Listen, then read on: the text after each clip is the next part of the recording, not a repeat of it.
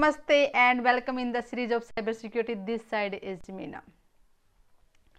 Today I will discuss about how do hackers steal your e-banking details and can make transactions from your accounts.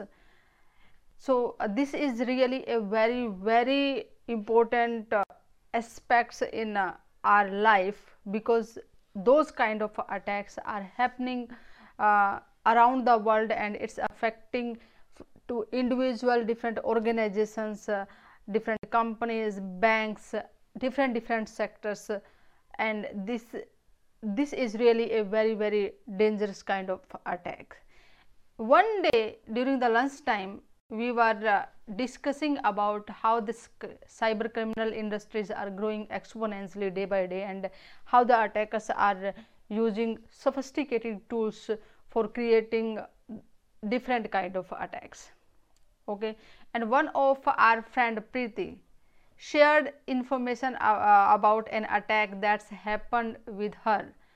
So in this attack she discussed, one day when I received a bank statement, I was shocked. Thousand of the dollar was withdrawn from my account. I haven't made the payment of $1,000 from my account, but it was vanished from there. Then I asked her, did you receive any email from the bank? Then she said, yes, I received.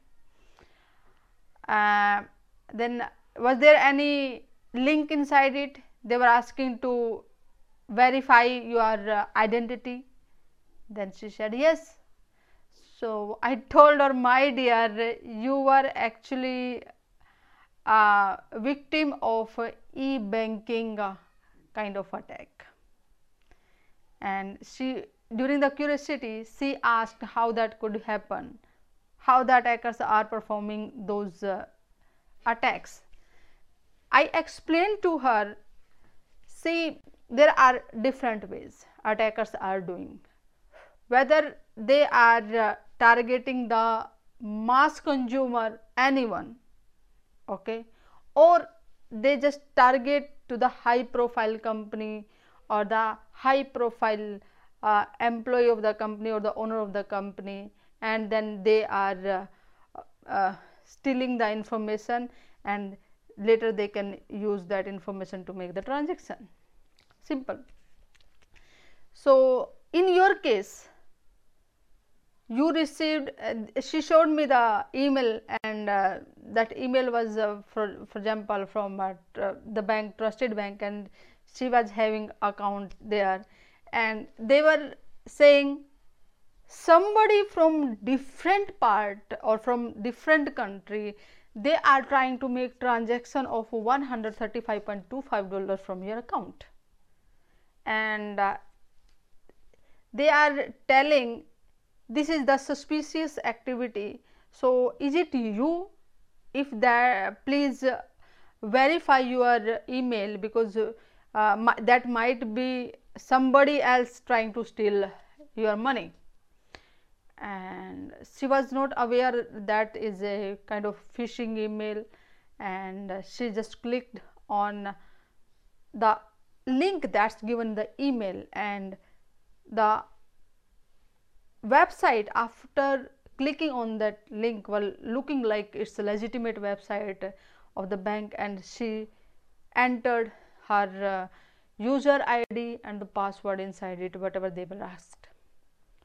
Okay, so the information which entered by her actually stolen by the hackers, and later they used that information to withdraw the $1,000 from her account. Okay, and she doesn't know about this one, and when she received the bank statement, then it was like heartbreaking. $1,000 without purchasing anything, somebody else took that money. Okay, and she was again more curious about this one, explain to me what other methods attacker can use, so in future I can save myself from those kind of attack. Then I told, okay, yes, let's take another example. For example, attackers are targeting to the high profile people and they just collect the information of the CEO. Okay, they find out, yes, this is the company on which I am just I will use that one as a target, and I will use the ID of the CEO and whatever the information of the CEO I am just going to use. So with the reconnaissance and footprinting, they will collect the information about that company and who are the employee, which post they are. There are different methods, like on LinkedIn they can collect, from the Facebook account they can collect, and sometimes the information from the company's website. There are information like they can collect the information of the HR department. Okay, and for example, attacker collect the information about the domain, what's the domain name, okay, who are the employee of that domain, and who is on the higher position. For example, they selected the CEO. Okay, so they will use the identity of the CEO to influence the other employee, because when some email will come from the CEO, nobody will deny to give the information whatever he or she wants. Clear? So for example, the domain name is abccompany.com, and the name of the CEO is, for example, John_Kelly at abccompany.com. This is the email address of the CEO. So beautifully they just add or remove some of the character which is unnoticeable. Yes, there is some change in the email address. Okay, for example, the CEO on the vacation, and a email from that domain abccompany.com, from the a little change in the email address, it just look like that email came from the CEO, and he just mailed to the HR department and wanted to know who are the employee in our company. So they just email to the HR department from the CEO. It will look like it just came from the CEO, and he is asking for the employee list, and immediately then he need it. So they will forward that detail about the employee to the attacker, and from that list they just come to know who is the finance manager, who is the authorized person that can make the transaction.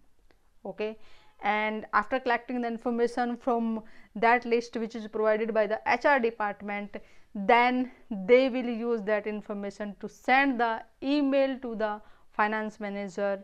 And for example, they wrote, I need $100,000 in the new account immediately, and don't reply me or the respond me, I need it quick base, don't worry about it. Because the email came from the CEO, so the finance manager transferred the $100,000 into the new account which is provided by the CEO, fake CEO, which was created by the attacker.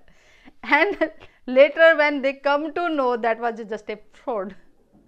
So company can fire the HR, can fire the finance manager, and this kind of attacks are happening. So simple things they can use, or the other thing they can use, like in the previous example I used, they can send the malicious code from the planted malicious server. Over there the victim will download the malicious code, and later that for example Trojan will collect the information that's related to the finance, okay, transaction, and this information they can use, or in between the transaction when they are making the transaction they can change in the amount. So whatever the amount above whatever they want to to make the transaction, the remaining amount will be forwarded to the attackers server or whatever their account they are having. Okay, so there can be different methods attacker can use to your to just make you fool and then collect the information whatever they can use for steal your money. Okay, so let me show you one of the tool which attackers use to create the Trojan for e-banking. That Juice Builder or JetBot is the one of the very famous tool attackers use to create the e-banking Trojan. Okay, so with that Trojan they can collect the information about the bank information, and they will use that information. Clear? And there are different kind of e-banking attacks. The variant of the Trojans are like URSnif, DriedX, Juice, Panda, TrickBot. There are multiple Trojans created by those kind of tools, and they can send via the email or the Microsoft documents or in the some malicious code which we download from the some malicious website. It will come on our computer, and whatever attackers want to get the information they can get. Okay, and remotely they can control it. Okay guys, so attackers are using e-banking Trojans or just with the spoofing your domain, or they are sending emails with the malicious link. There are multiple ways they can collect the information from your computer, and they can make transaction in their account. Okay, and I am about to launch a batch on 4th of the December of Cyber Warriors Ethical Hacking Masterclass. In this batch I will perform so many practicals, so many tools I will use to perform different kinds of attack. Okay, so you can have a look about this ethical hacking masterclass. The link is luministindia.com/go-ehm. Okay, only 9 days are left guys, so hurry, seats are limited. And you can follow me on the Cyber Security Prism. So Facebook will send you the notice for the next live sessions, and you can also join me on the group Cyber Security Forever, where you can discuss with the other friends. Clear? In the next session I will discuss about how attackers perform attacks on DHCP server.